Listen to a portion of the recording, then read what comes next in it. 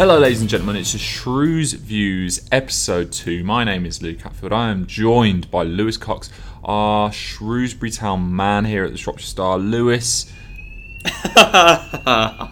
fire in the booth. That is so funny. Yeah, that's so funny. Couldn't have timed it any better, could we? At least it didn't. Yeah, I thought it was going to go on and on and on. Let's roll. We're here now. Yeah. We're here, and regardless of whether a fire alarm goes off, we will be staying. What about if there's an actual fire? There's an actual fire, then we will carry our laptop. Okay. We'll carry the microphone. We'll continue our conversation because we're that committed to this podcast right now. Lewis? Well, it has been long enough, so we need to, I was going to say, long old break. How are you? Yeah, I wish it had been we were just saying this is obviously episode 2 of our facelifted podcast, and the first one was before the friendly against Villa, which, I mean, July the something. But seems like months ago. Yeah, well, it would have been, pretty much a month or just over a month, around a month ago. Obviously, had a little bit of time away, but just been grafting at the friendlies, and obviously the season is 3 games old now. I think I wrote after the second one, there's a bit of swings and roundabouts already for Shrewsbury Town, and we've just been going through an 8-man strong injury list in mid-August. So, the footy is well and truly back. Certainly is. For those of you wondering why we've had such an extended break, you might want to speak to Lewis Cox's travel agent. That's the reason behind this. Yeah, essentially, yeah. I decided to take my annual leave on the week that obviously this is a fortnightly pod, and I buggered up basically, and I wasn't willing to take a mic to Corfu. I'm afraid, I only had 4 nights out there, so I couldn't even give you a spare 45 minutes. I'm afraid. I know. Can you believe that level of commitment? Did you tune into the Super Cup last night? Do you know? Obviously, I'm a Liverpool fan, but I did something that I haven't done for a long time actually, and it was a right throwback. I listened to it on radio. Oh, really? Yeah. I mean, I don't have. I'm a bit of a poor PC, pleading poverty, but I don't have Sky or BT, so generally, I think I've said this on the pod before. I watch games via the internet. Questionable streams. Yeah, no, good streams, but yes, supposedly questionable. Anyway, I was on late last night, unfortunately, which is a bit untimely. But yeah, instead of firing out the laptop and that, I started listening to it in the car on the way back, and then just kept the rate off. I was enjoying it, Yeah. I was enjoying it on the radio. I used to, like I say, I don't know if you were the same, and a lot of town fans listen to Radio Shropshire, for full match commentary, especially on away days and stuff. And so I get that. And when I was younger, I would listen to Liverpool games on 5 Live regularly before I knew how to find a stream or whatever. So it was a bit of a throwback, and it's a great job. They do a great job on the commentary on the radio, and it was even listening to Pens on radio commentary, it was like I was there going as kind of getting as exciting as I would have been as if the pictures were there, And obviously, I mean, it's class time for Liverpool at the moment.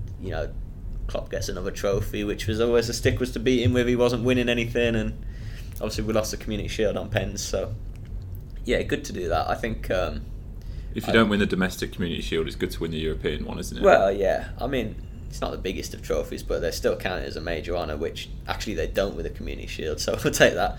But I think, in the grand scheme of things, Liverpool are at an early stage in the season where they're just finding their feet, and it's a proper skill radio commentary, I think, because video commentary, don't get me wrong, video commentators are still very skilled. It's not an easy job, but you've got the fact that the audience is watching the action unfold, whereas with radio they're relying completely on you. Massively. Obviously Stewart Dunn does it with Shrews, and I sit next to him at every game, so I hear and see what he does, and it's some skill. Like, you can't just do it. If someone just dumped a mic on you on a match day, you couldn't just do it. I wouldn't have a clue what to do, but obviously they have sort of analysts with them, co-coms to do the sort of punditry side of it, and that's interesting. I think actually just not the lead comms are all just picking apart the actual action and providing some sort of analysis or insight to it. Nick Southall and Mark Elliott do it for Shrews, and I find that interesting because you can give an insight basically. I'd quite like to give it a go, commentary. I I don't know. Maybe there's another career in it for you, Luke. Maybe you can spread your wings. I feel like I do so many podcasts nowadays. I'm almost comfortable with a microphone in my face all of a sudden. Right, shall we talk some? Yeah, let's talk some town. Let's talk some town. Let's judge the start, Lewis, because it's been an interesting one. You said it yourself. Great opener, by the way. Shrewsbury Town 1, Portsmouth 0. What a result! Massively, yeah. Up and down. I said swings and roundabouts. Of a League One season already, in that they beat Portsmouth on the opening day when 1-0 through a wonder goal, and they defended brilliantly. Were they the better team that day? No. Portsmouth looked as strong as they are. Rightly promotion favourites, I'd say, in League One. And then you get to the next weekend and they go to MK Dons, a promoted League Two side, and it was a nothing game. It was a 50-50 game. It was a 0-0. In fact, Town had the better chances. They at the bar had a worldy save from a Dave Edwards strike near the end, and then 3rd minute of added time, and you get one going via a deflection. Real kick in the teeth, because you take the point on the road and you're sort of happy with it. Sort of defended solidly again, and that was a kick in the nads, to be fair.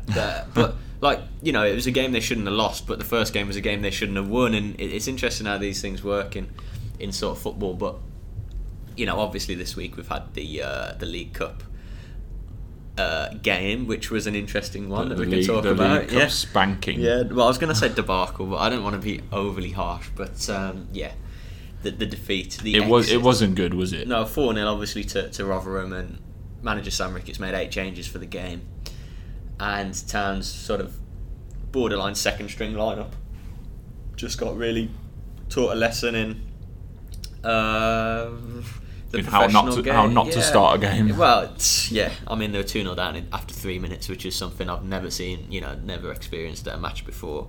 It was pretty bizarre. But that, is a much changed side, just obviously highlighted the lack of depth and a lot of work that the manager has to do. Obviously, a lot of fans were quite upset that it looked like they'd sort of thrown the game because he didn't pick a stronger side. On a flip side to that, the injury list, as I touched on earlier, is significant. So he did have to do something in regards to leaving players out that he was forced to, and play some of the kids. So some sympathies on the team he chose. Putting all that together and just looking at the league games, obviously they host Rochdale in their 3rd league game on Saturday.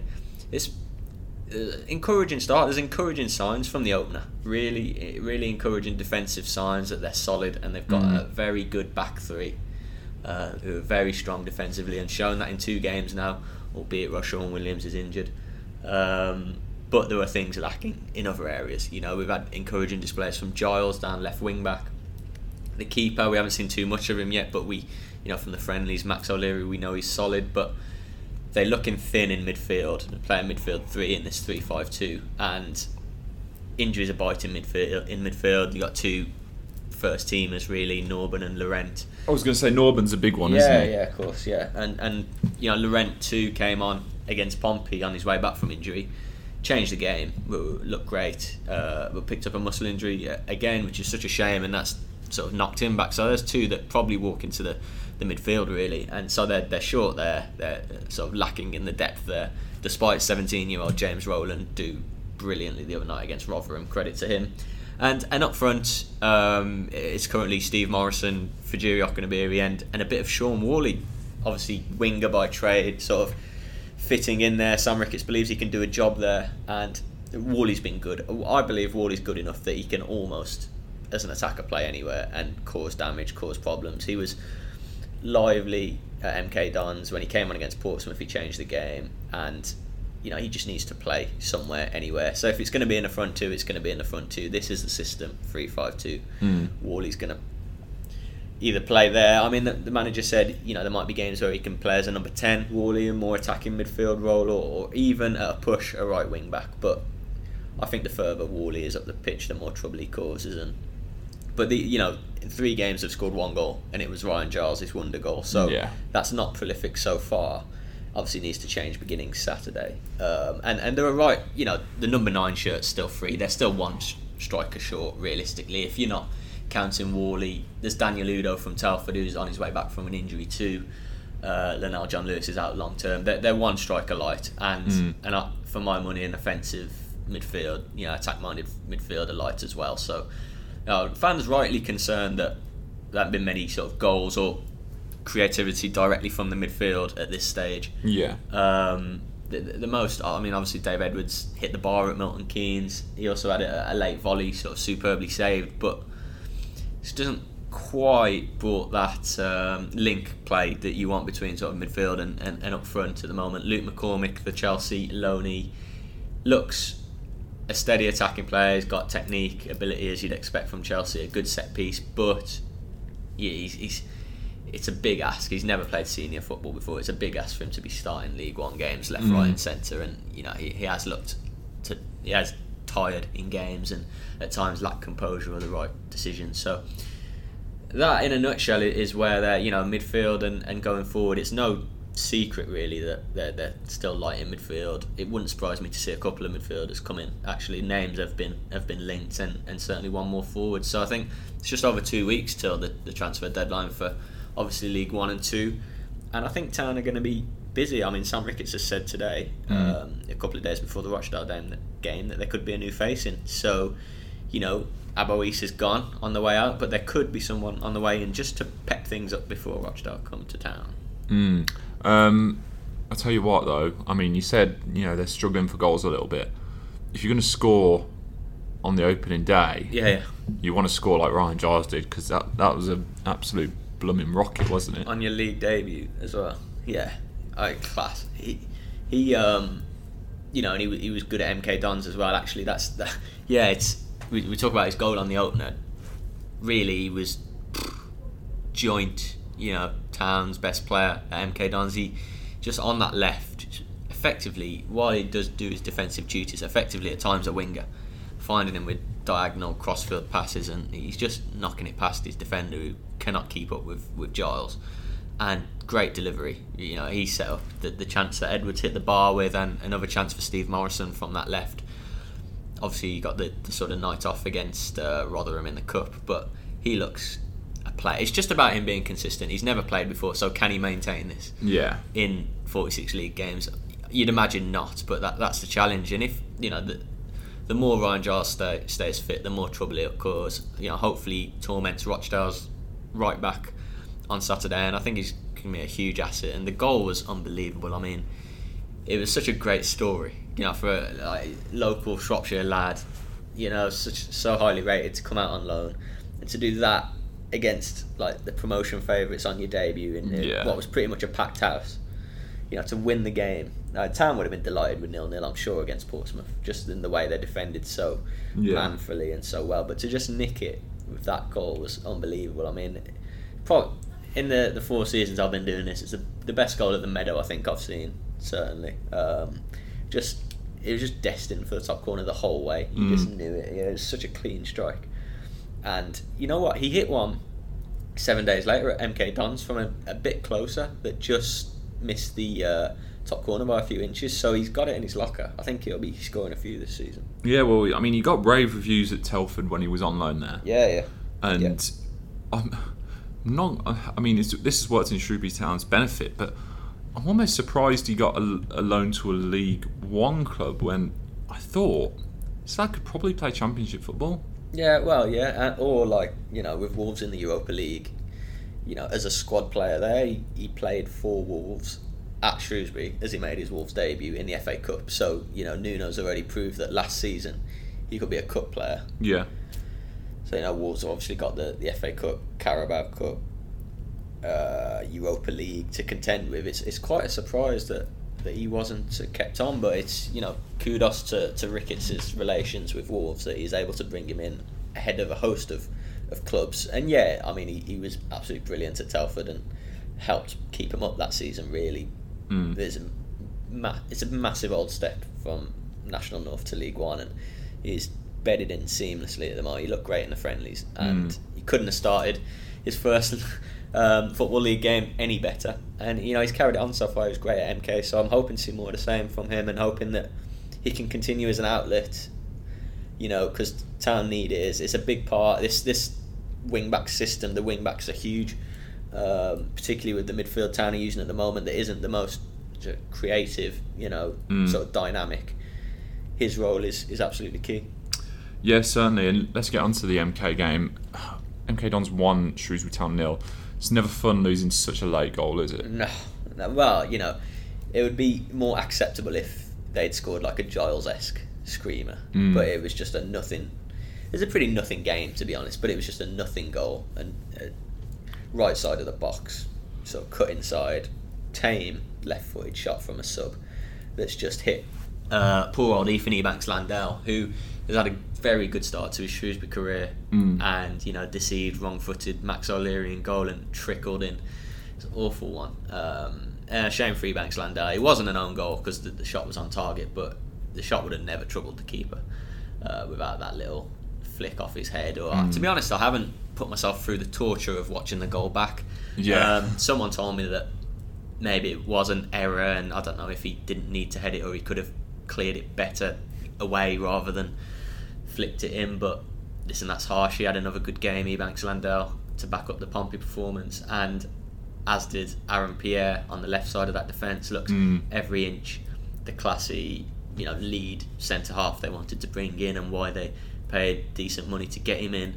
The other main blow from the MK game was losing Roshan Williams. They're sort of talented, a big part of this team, really big part of this team, and one of the back three that started the season so well.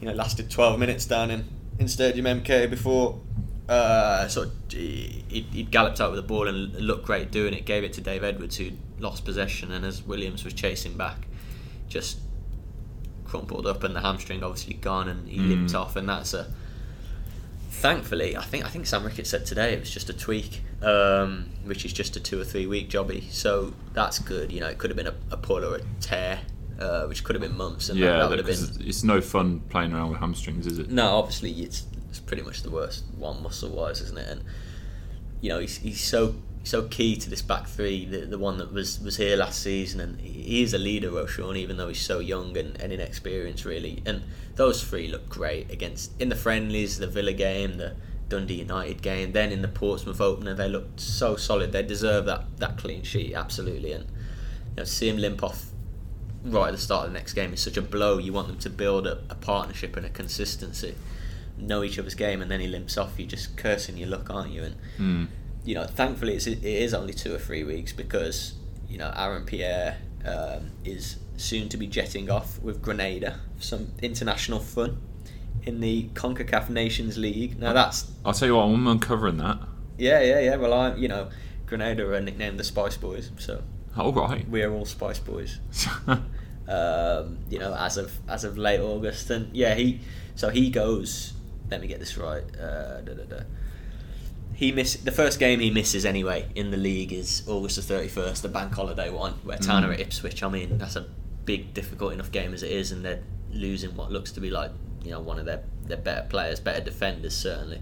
So that's a blow, and hopefully Roshan is at that point maybe coming back to fitness. But again, Luke Waterfall's defender, who's been obviously out in the cold, started the cup game the other day, lasted all of 5 minutes before going off with concussion. By that time Rotherham were 2-up.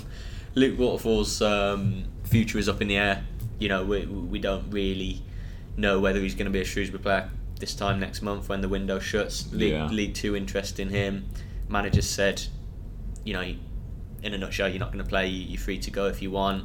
Understand that Waterfall would be happy to go and play and move closer to home. So I'd expect something to happen there, even though that looks like leaving Town light, because it only really leaves Omar Beckles to come in, with Roshan now or with Pierre on international duty, and then beyond that, there's no one really. A centre half, Romain Vincelot can play it, and beyond that, there's academy kids.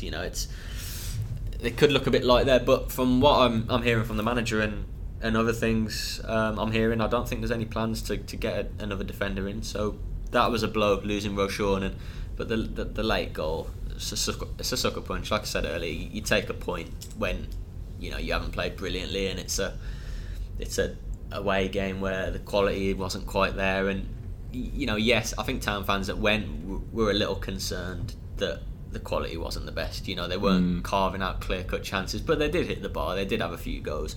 It was just not a thriller. But yeah, the late goals obviously rubbed salt in the wounds, and the Rochon injury. But they've got, after Rotherham, after a couple of results that really haven't gone their way, they've got to, it's fortunate they've got a home game this weekend against the side that have been in the lower reaches of League One last few seasons. So Town will be hoping to certainly get the 3 points from this one. Yeah, certainly. And lastly, we'll touch on it. Even it won't be fun to talk about. Shrewsbury Town 0, Rotherham 4. That was a short old Carabao Cup jaunt, wasn't it? Yeah, well, I understand fans' frustration in not progressing in the competition. I really do, because it's brought Town great memories in recent years, and is a great opportunity to get great ties, against top clubs. I think if they'd have won the other day, you've got a lot of the Premier League clubs entering the competition, other than the Europeans. Top 6. Yeah, exactly. So a massive chance to draw in Everton or whoever. But I mean, I explained earlier, didn't I, that a lot of injuries, and you've got to give these talented kids, a la James Rowland, who was pretty much the only one who could hold his head high. You've got to give them the chance in these games. If they're not, when will they get the chance? He made 8 changes, which sounded drastic, and but he gave his reasons. Fitness wise, certainly, and wanting to blood these players, basically. It's obviously the injury list is significant, so there were those that were unavailable, but otherwise, I mean, I understand there's wear and tear, in some of the players. Sort of, you want to. Some of the players are in the situation where they perhaps needed the night off to recover from niggles post MK. It's a long old league season, isn't it? So you've got to sometimes look at rotating. I understand on the flip side to that, it's ridiculously early in the season to be already worrying about injury lists and just little niggles and bits. So, Rotherham only made 4 changes, but then Rotherham have a bigger, better squad, and as Sam Ricketts says, 2 first 11s they can use. Yeah. But I understand why Town fans would be concerned and frustrated that he's having to, have a look fitness-wise and rest people on the third full week of the season. I get that that's a concern, and we'll have to see how it pans out, really, because obviously you got the league and then the Checkatrade. Sorry, it's not the Checkatrade anymore now. It's the Leasings.com trophy.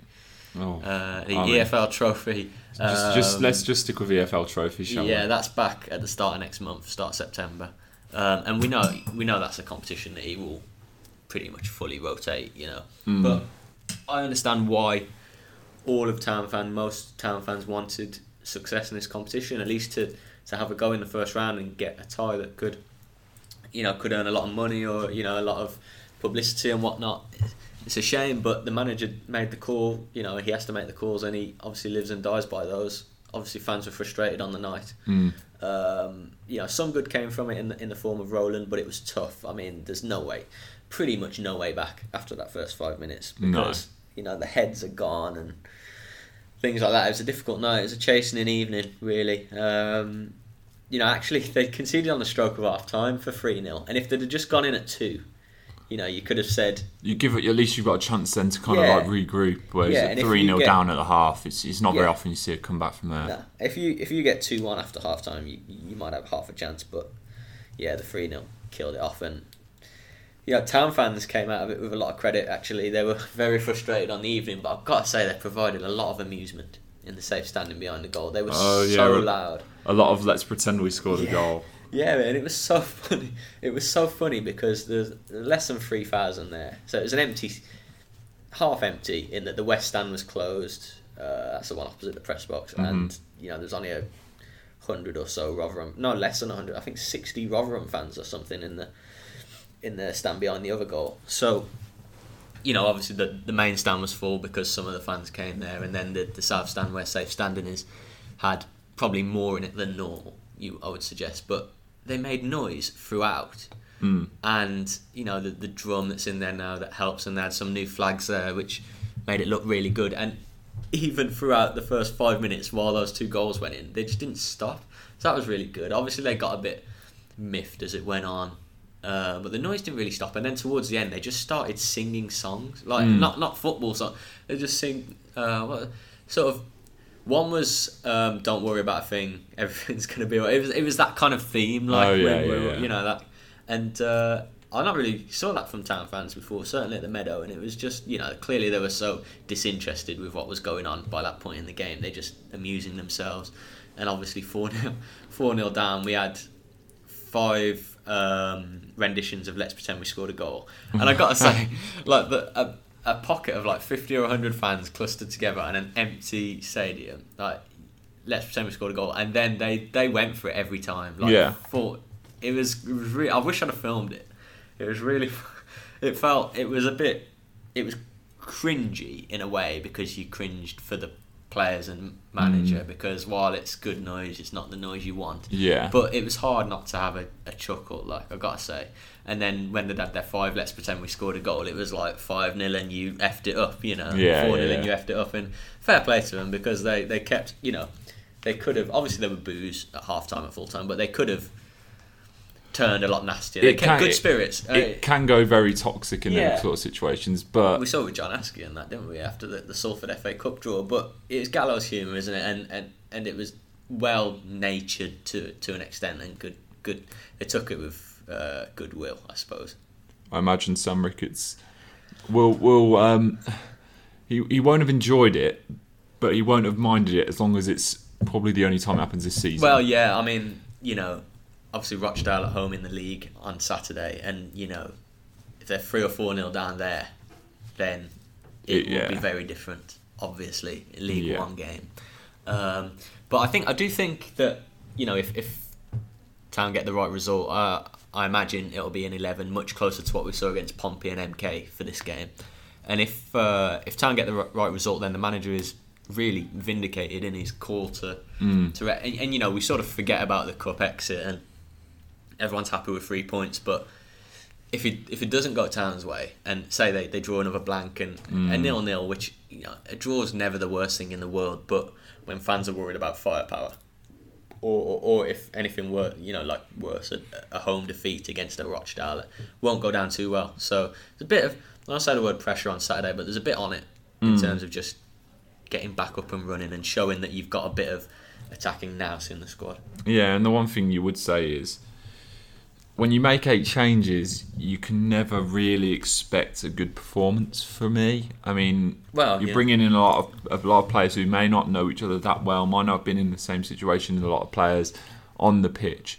So it's always going to be harder for players to click. And it's just one of them where, at the end of the day, are Shrewsbury Town expected to do too much in the Carabao Cup? Probably not. It would be nice, but if you're gonna sacrifice any competition, you know, the Carabao Cup's probably one you'd. I mean, the EFL trophy gets sacrificed, doesn't it? Even though you can get to Wembley, as Town did, but, you know, you can play a second string side in that and still progress, because everyone plays second. But in this one, it's just the fact that you can get a Prem game, a Prem team in the next round. You know, and that I guess fans think at the start of the season you shouldn't have to rest and rotate. Yeah, that's what it is. But so, to be fair, circumstances, as Ricketts says, as we've said, with injury, fitness, playing young players, did dictate it to an extent. But look, Luke Waterfall came in for some football. We don't know if he's going to stay at the club, as Ricketts left out Pierre, and then Luke Waterfall gets sort of head injury and he's off 5 minutes in, and Pierre plays. So Pierre's rest went out the window because he played 85 minutes. Yeah. Not ideal, but there you go. You know, Town should be fresh for Saturday. Most of them coming back in the team.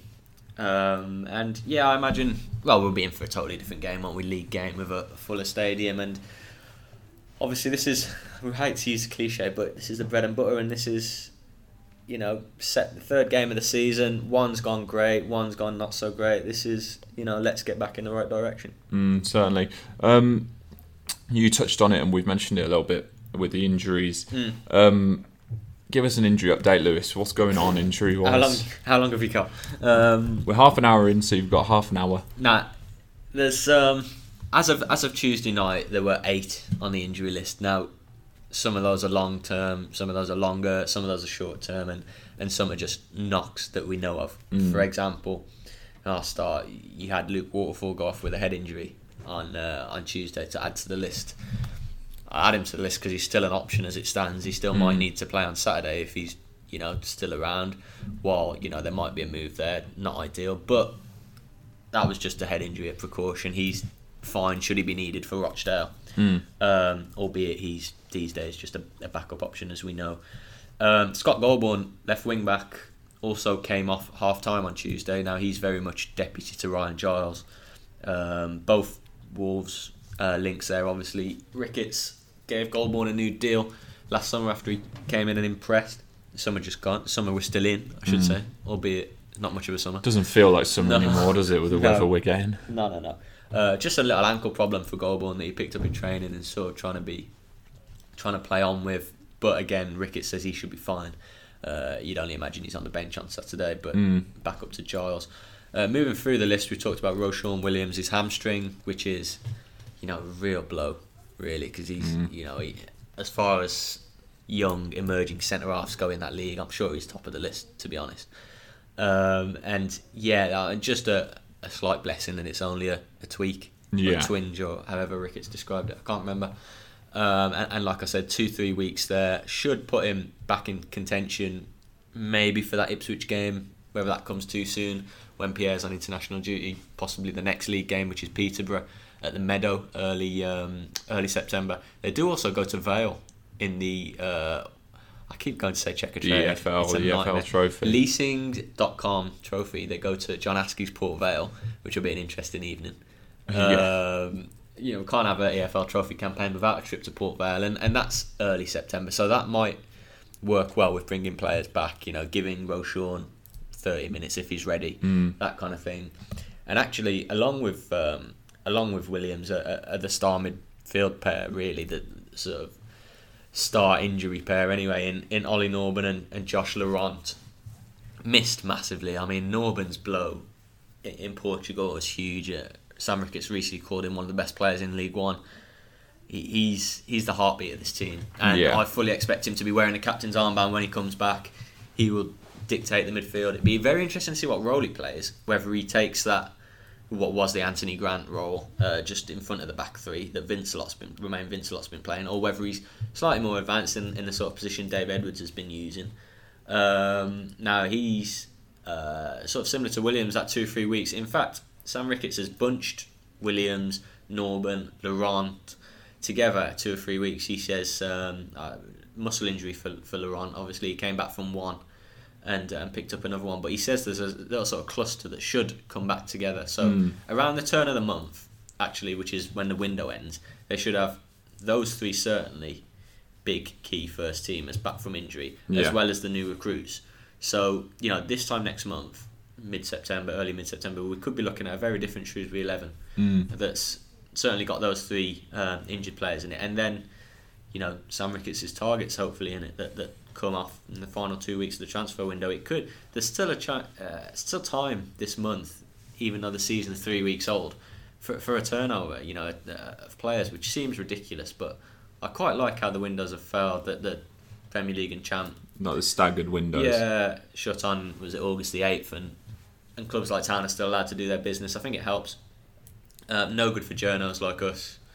We have to continue talking about the window like you're not sick to the back teeth of it. But yeah, names popping up sort of continuously throughout the month. I expect that to carry on and pick up. And like I say, Ricketts wants one before Saturday, so let's see if that happens. Just finishing the injury list from on top of the Roshon, Laurent and Norburn, you've obviously got the two long-term ones in Linnell John Lewis and Ryan Sears, both ACL.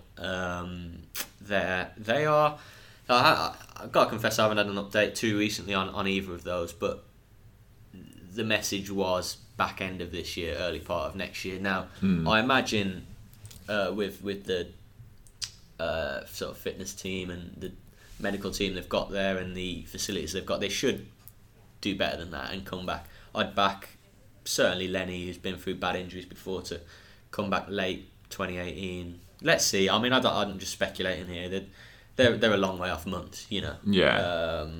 But different cases. Obviously, Lenny's only contracted till January to help him through this rehab, Will he play any football, impress, and earn another 6-month deal after that come the new year? We'll have to wait and see. I have no idea. Ryan Sears, a young kid from the academy who came into the first team, did incredibly well. Man of the match at Barnsley last year when Town nearly won, and then picked up his ACL. Horrible luck. So he's got a bright future at the club, I'd say, and when he comes back, it'll be a boost to the manager. But that's the 8. No, it's not. That's 7. There's one more name, Daniel Udo. Oh yeah. Recruit from Telford in the summer, striker. He has a groin problem that was sort of kept under wraps. Really, I don't know whether that was intentionally from the club to keep it under wraps, but obviously came to light after the League Cup game when he was again left out. He wasn't in the squad, and he's nursing a groin problem. But Ricketts says he's close. He might be touch and go for the squad, the bench on for the Rochdale game. So that'd be a boost. I mean, Tuesday night against Rotherham would have been ideal for Udo. Chuck him in for his sort of debut, his first full debut. Hasn't had that chance yet. Only saw him in friendlies, and you never know, do you? He might come off the bench in a league game and nick a goal and have high on confidence. So he's the 8th of the 8, and he's back soon. Fingers crossed. Strange to see so many injuries though at this point in the season. It's not very often you see that, because muscular injuries in particular, you feel like happen around Christmas, or late on in the season when players have been working really hard, and you especially in anything below the Premier League where you've got Tuesdays, Saturdays. Well, but so soon in the season. Yeah, well, there's only a couple of them who are muscle injuries, and I was speaking to Sam Ricketts today, and he says, Josh Laurent's never had a muscle injury in his life. Gets one in the summer, comes back from it, and gets it on the return. Now, does that? That happens with breaks though, because if you take a break, I was just going to say, does the first muscle injury from Laurent that he came back from affect the second one? Probably, because he might, not have been back, come back slightly too soon or whatever. But I spoke to Ricketts about this, and he did say he saw most of them as anomalies. Says they've looked back at it, they can't see a reason why it might have happened with so many injuries. So he sees a couple of them as freak injuries, like the ACL ones. Both ACLs are freak injuries. Yeah. Luke Waterfall. Waterfall's a little head one. Goldborn was just his ankle in training. You can't do really anything about that. Williams is a hamstring. Again, you're right in that you don't expect muscle injuries so early into the season. Is it something basic that he didn't warm up sufficiently? You don't know, do you? But it's a concern because it's making, and again, you'll read this in the Shropshire Star and on our website in the coming days or whatnot. But Ricketts has basically said, it's for now, for the next couple of games until people are back and the new recruits are in. It's the patched up Shrewsbury Town, a patched up team. And we've just got to preserve and get through them.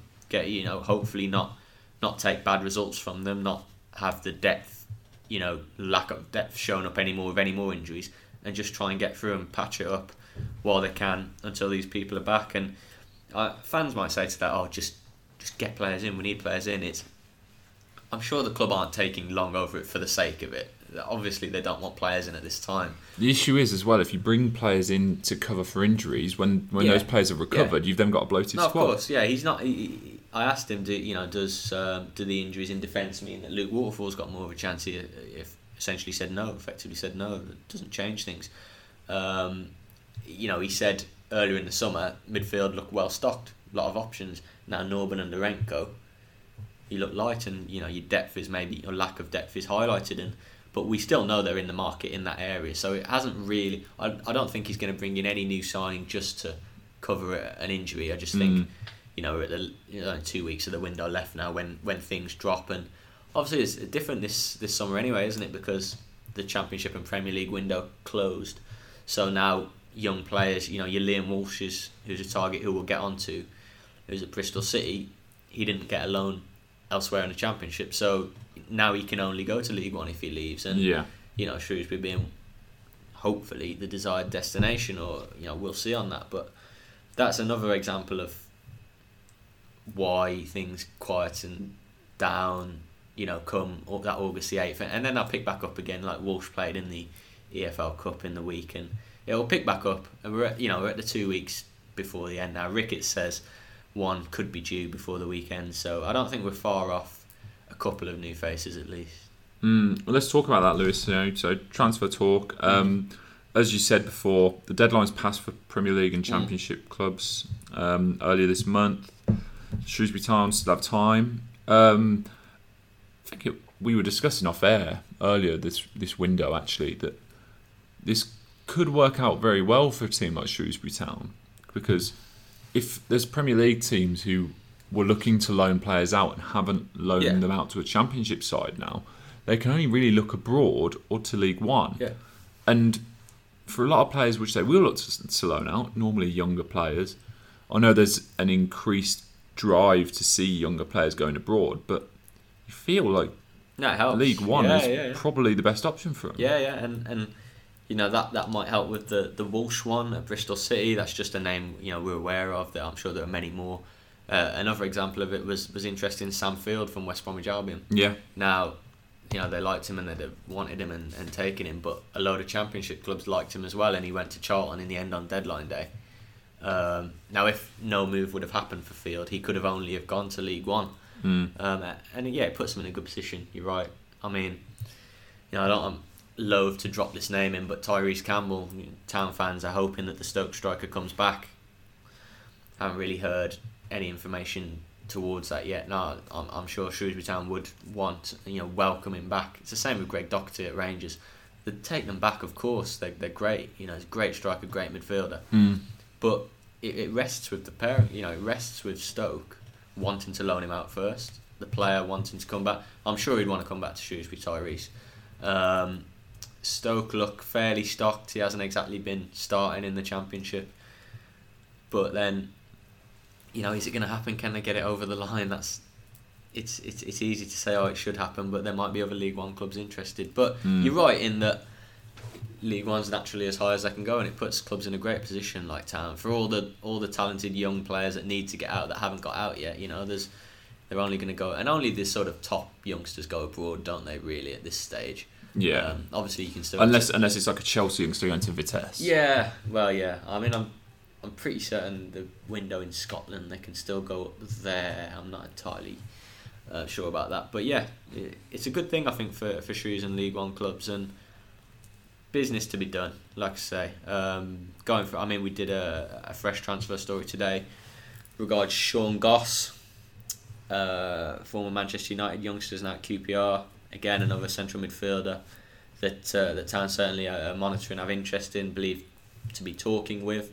Understood that one might be able to, a free transfer in terms of QPR happy to let him go and get him out of the club. So that's, we know that there are, Rickett said today, Goss is one of so many names he gets text a day, each day. So they have a targets list, I know this, in each position of a number of players. Obviously, when fans see names, they get excited and think, why are we signing a defensive-minded midfielder and not a forward or whatever? They're working in all areas. It's just whichever one's come off sooner, and we'll know about them as soon as we do.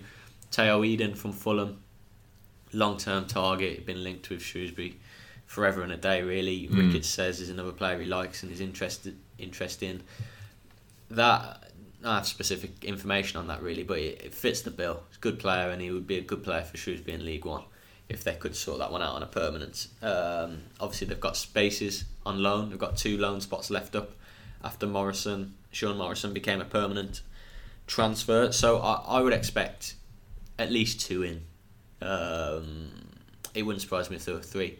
Wouldn't surprise me if 2 midfielders came in and another centre forward. So that's what I could see happening.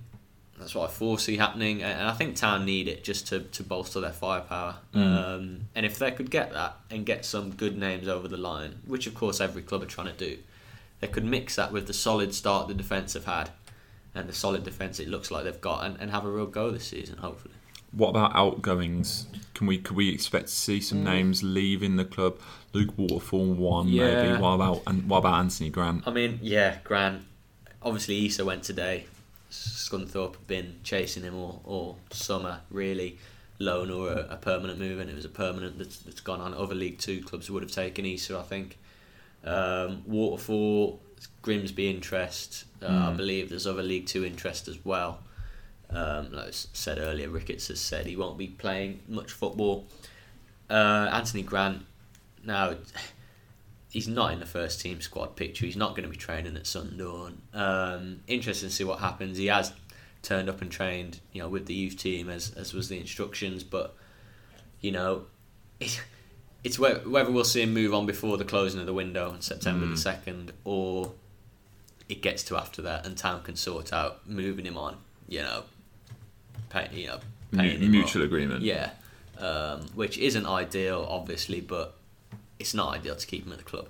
So it works for no one if you're staying exactly. at the club. So what they need to sort is find a club for him, which I imagine will be a League Two side. Heard of a little bit of interest and see if they can just agree the figures, really.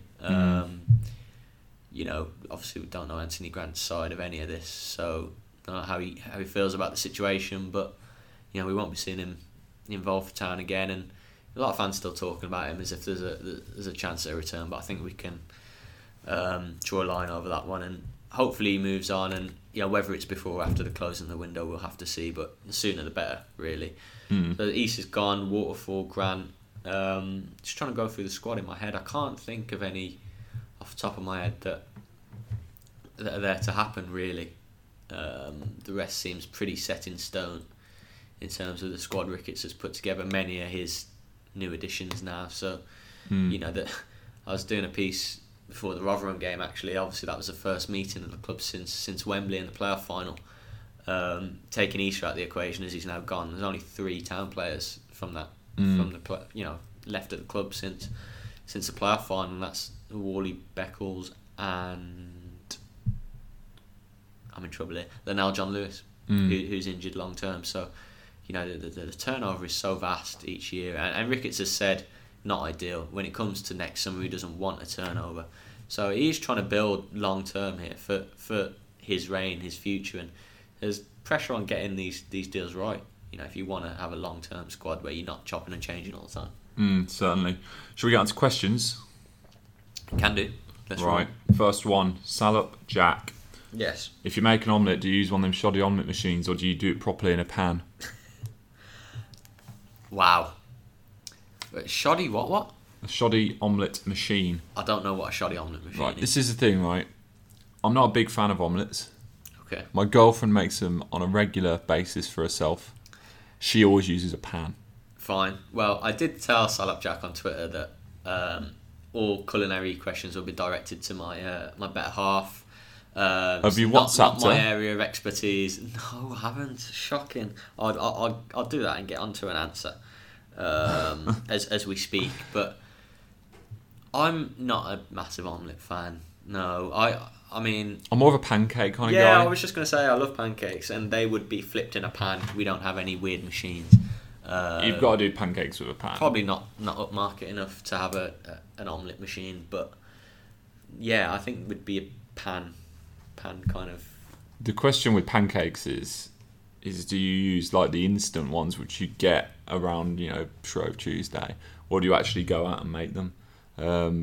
Either way, I always mess up the first couple, and then eventually I get onto it. Jack does actually follow up with an actual football-based question. Okay. He says, do you think we should consider playing with wingers at home in a 4-4-2 or 4-3-3 instead of using wing-backs, especially when Pierre and Williams are not available? I see his point. I totally see his point, because when injuries bite, especially at the length they've got, it might become difficult to play a system. Now, the answer I'd say is no. I think Ricketts has nailed his colours to the mast, and this is the way they're playing. So I think to tinker is dangerous. In my opinion, I think you go with what you're set on and what you've signed players for. Does it smacks a little bit of not desperation, maybe maybe you're questioning your own beliefs. Yeah, and tinkering as well. On the flip side to this, fans will listen to this and say, "Oh, well, he's got no plan B." I mean, you look at some clubs and they don't actually have a plan B. You look at Wolves, for example. Yeah, Wolves They've played 3 at the back, and they've done so religiously since Nuno came in. Yes, they made some tweaks. They went from a 3-4-3 to a 3-5-2.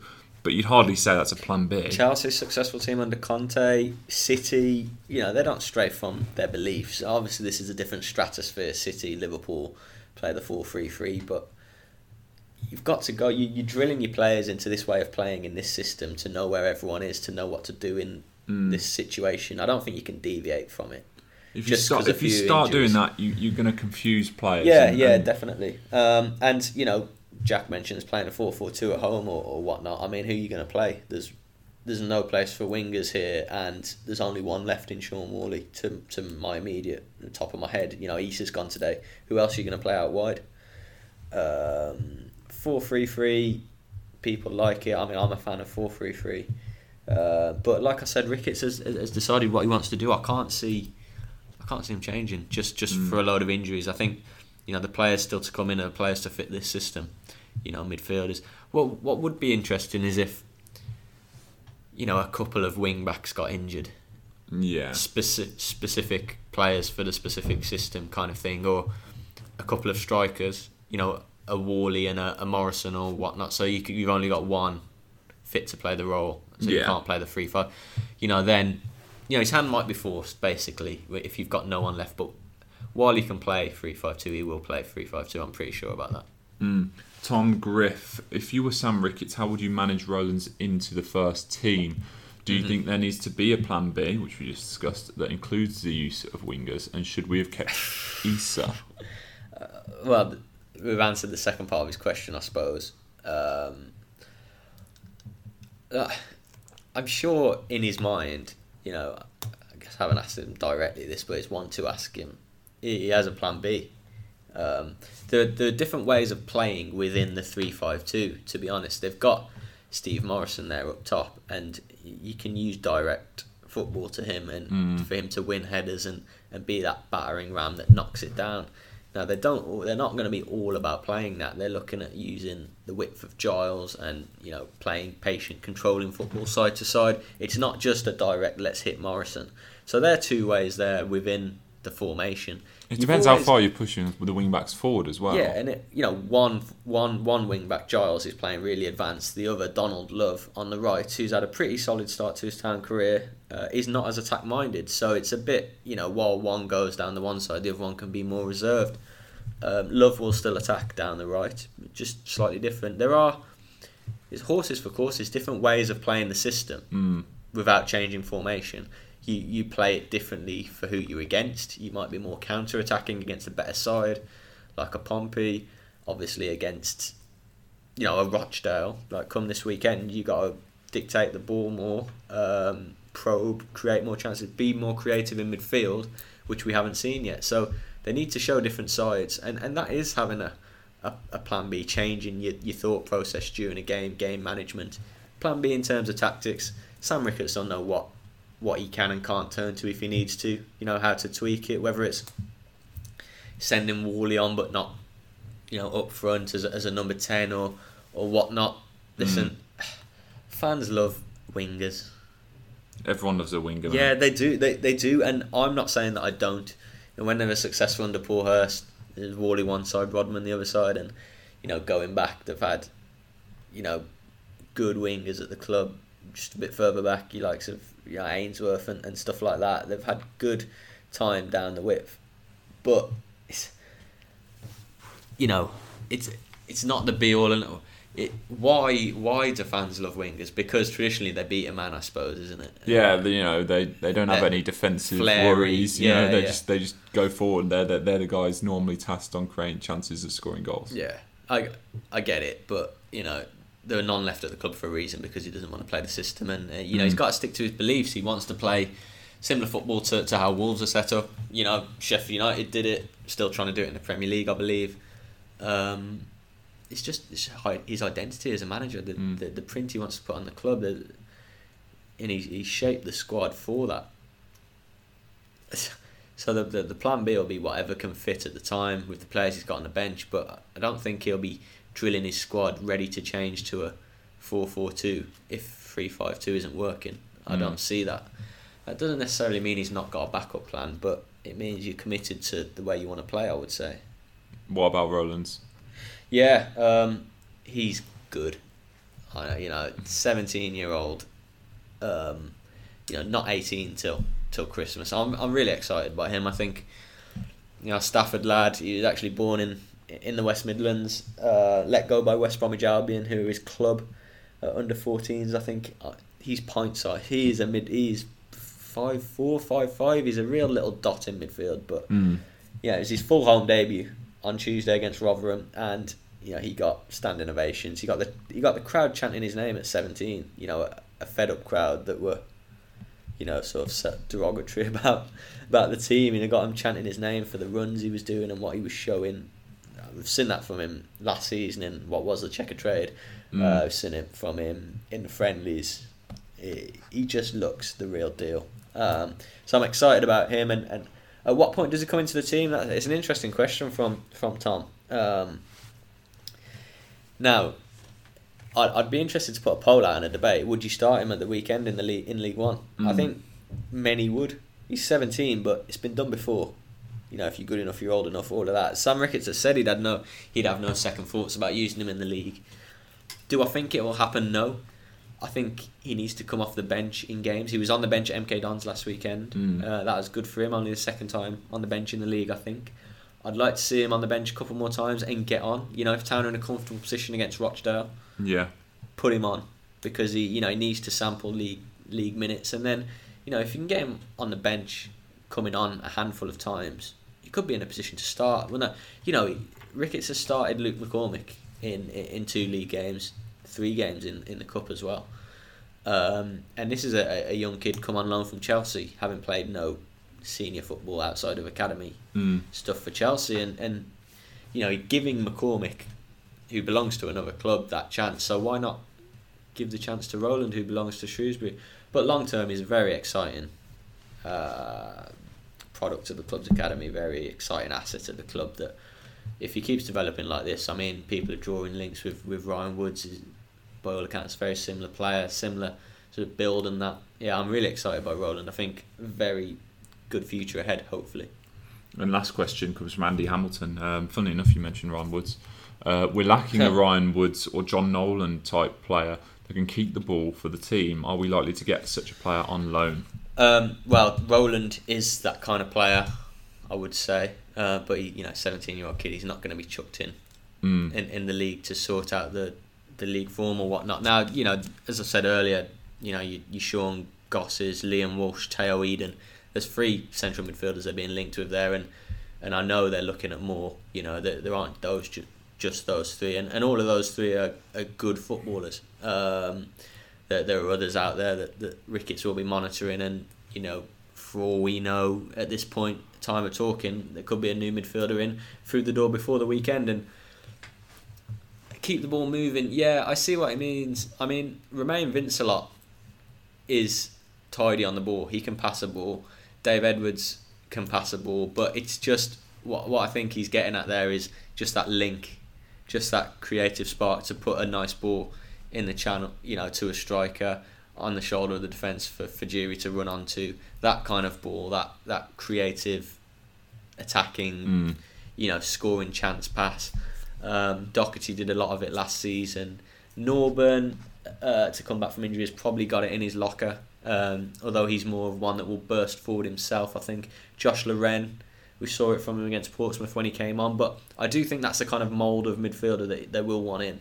I think they'll be looking at a midfielder that can sit in front of the back 4 and play that role Vincelot's been playing, that Grant played last season, and a midfielder that has got a forward-thinking side to him, that can pick that pass or make that run or have that shot. Because you got McCormick and Dave Edwards playing there at the moment. McCormick's a young kid who's never played football before, who's tiring, and it's a lot to ask. Dave Edwards coming back from surgery over the summers at the other end of the scale, when we don't know how he's going to react to playing league, Saturday, Tuesday. We don't know if he's going to be able to manage that load yet. So reinforcements to be had, as well as the injuries coming back in that position. Yeah, certainly. Right. Shrewsbury take on Rochdale this weekend, Lewis. Chance to bounce back from the 4-0 thrashing to the Millers. Rochdale unbeaten so far, believe it or not. Good start. Can the Shrews expect something from this game? Yeah, I mean, little stat. Shrewsbury against Rochdale, the last 8 have been won by the home side. Oh, right, okay. Promising. But mostly because Shrewsbury's record at Spotland is terrible. Okay. But that also suggests that Rochdale's record at the Meadow is pretty bad. So that's promising signs there. I remember Stephen Payne getting a winner at home to Rochdale. They've started really well. I think they're a club, I think by all accounts, low budget, sort of low fan size, not glamorous for the league, punching above their weight, I would say. But they do a great job of it. They've got a good, consistent side. I like watching them. Ian Henderson up front, who is nearing or around 100 goals for them, in mid-30s. He is a top player. He's got 2 or 3 goals already this season. They've got others, though. Camps in midfield, Rathbone, Dunn. Other players have got a nippy winger, I think. They've got, and they're such a consistent group of players. They've barely got any players in this summer. I think only a handful, if that, of new signings, which again suggests there's not much clout to play with, but they've got to do the business wisely, obviously. And they've scraped survival the last couple of seasons, so fans there would be happy with better than that. Mid-table, you'd suggest, like Shrewsbury. Although Shrewsbury are ambitious, optimistic, and they will want to be doing better than clubs like Rochdale and pushing on to that next bracket of clubs in this division. Rochdale have started well. Yeah, really well. I think they beat Tranmere. And they smashed 5 in against Bolton's kids, I think, in the cup. Yeah, you feel for Bolton though at the moment. Well, yeah, massively. I mean, obviously Bolton and Bury's plights are absolutely horrendous, and you just hope that that the football club survive first of all. I mean, it's looking really tight with Bury, isn't it? And what might happen there? A club just they haven't played a game yet. Kicked out of the division, and then thinking selfishly to Shrewsbury, what effect might that have on the drop zone? But suppose they do both play their games, you'd think that they're in trouble relegation-wise. It minimalises the chances of going down if you're being ultra selfish. Yeah. I think fans will want, after Tuesday night against Rotherham, to be encouraged and to see a lot better. A performance akin to that against Portsmouth. The solid back line, albeit Rushall and Williams is unavailable. I expect Beckles will slot in. Another clean sheet would be great, just to prove that they've got that base, that consistency at the back to build from clean sheets, and then do what they haven't shown yet, barring Giles' wonder goal, in really test the opposition defence, really create regular chances, clear chances, show that they've got the players within the current ranks to put them away. It's hard to say. It's hard to be ultra critical, but at the moment we know what they need. They need another goal scorer, a striker through the door. So does everyone, to take that number 9 shirt and to score goals. And they need a couple more midfielders who can create them. And obviously waiting on some to come back, but they want a good performance and a good result against Rochdale, just to get over the disappointment of 4-0 and the disappointment of that last minute MK. You know what I need, Lewis? What? I need a match prediction. I need a drink, first of all, but not an. That sounded really, that sounded really doom mongering. Then, like, I need a drink, but my voice is going. You can probably tell. Yeah. Match prediction. I'm going home win. Actually, I just done mine for the paper. Home win. Give me 2-0 Shrews. Well, I'm going 1-0. Sorry, I just think they'll keep that clean sheet. I think there's a goal there somewhere. Worley, maybe. 1-0. Well, get your money on that and thank me later. 3 points, we'll take it. Yeah. That just about does it for us, Lewis, unless you've got anything else to add. I don't think I have, but it'll be interesting because, all being well, we do the next pod in a fortnight as per the aim and the target. Let me get this right. The transfer window will have shut. Yeah. So, players will be on the verge of being back, and all the new recruits will be in. So that I'm really sort of excited and anticipating a busy end to the window, and eager to see how Ricketts' squad finish up, and hopefully he's plugged those midfield and forward holes. Yeah. So there you have it. Could be changes in store for Shrewsbury next time. Until next time, it's bye-bye from me and bye from Lewis. Cheers, Luke.